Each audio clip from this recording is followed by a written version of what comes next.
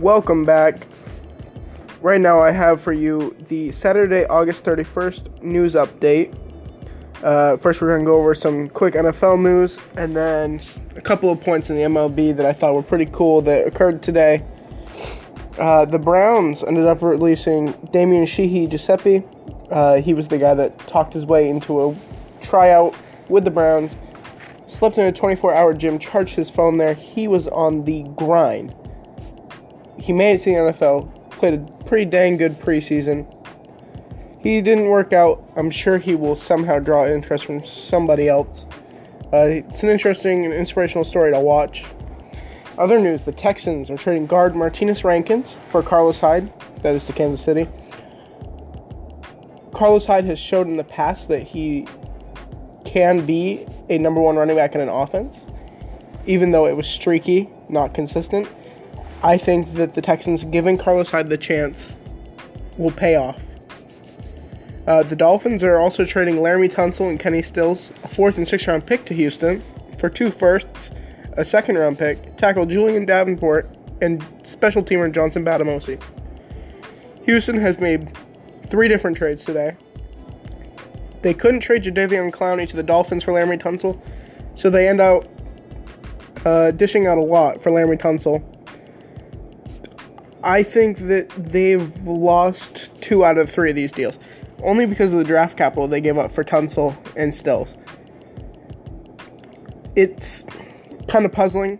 I think that they are contenders when they're really not. They're middling, maybe make a wild card berth. They're not really up there with the top teams in the league. Other news, the Chargers have okayed Melvin Gordon to seek a trade. So his time in the powder blue, it's over. He will no longer be a Charger. The trade will probably be done within the first couple of weeks. And in another holdout, Elliott and the Cowboys, they plan on wrapping up a deal by the end of the weekend. We've heard this over and over and over again. I don't think there's much to it. But you never know. Things could always change. A couple more surprising releases. Demaryius Thomas, who really showed out in that 4th preseason week, he finds himself without a job. The Patriots released him this morning. And I believe it was 2 days ago where the Raiders released linebacker Brandon Marshall.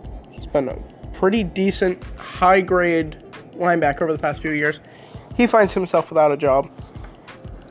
For him and Thomas, I believe that they'll be scooped up shortly.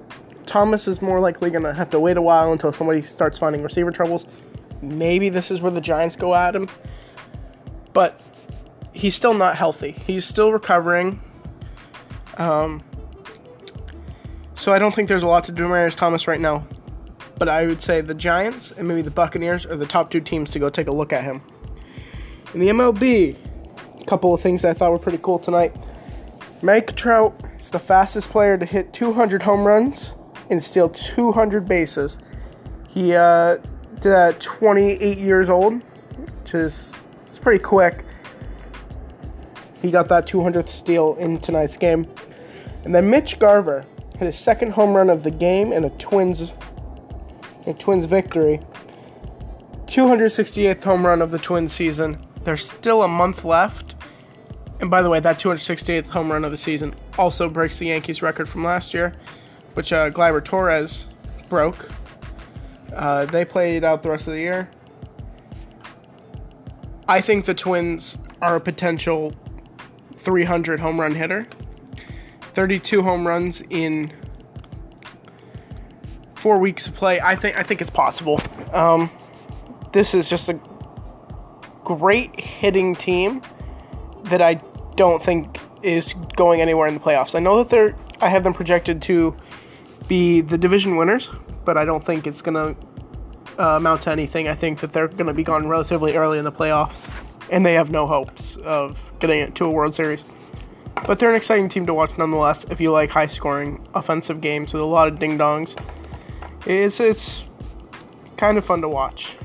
But that's all for now. I'll have another news update tomorrow, later this week, or maybe even earlier this week. I will have my NFL Week 1 predictions coming up, who I think is going to win each game, and a couple of points to why I think they're going to win, and why the losing team won't. So that's it for this quick news update. Thank you for listening.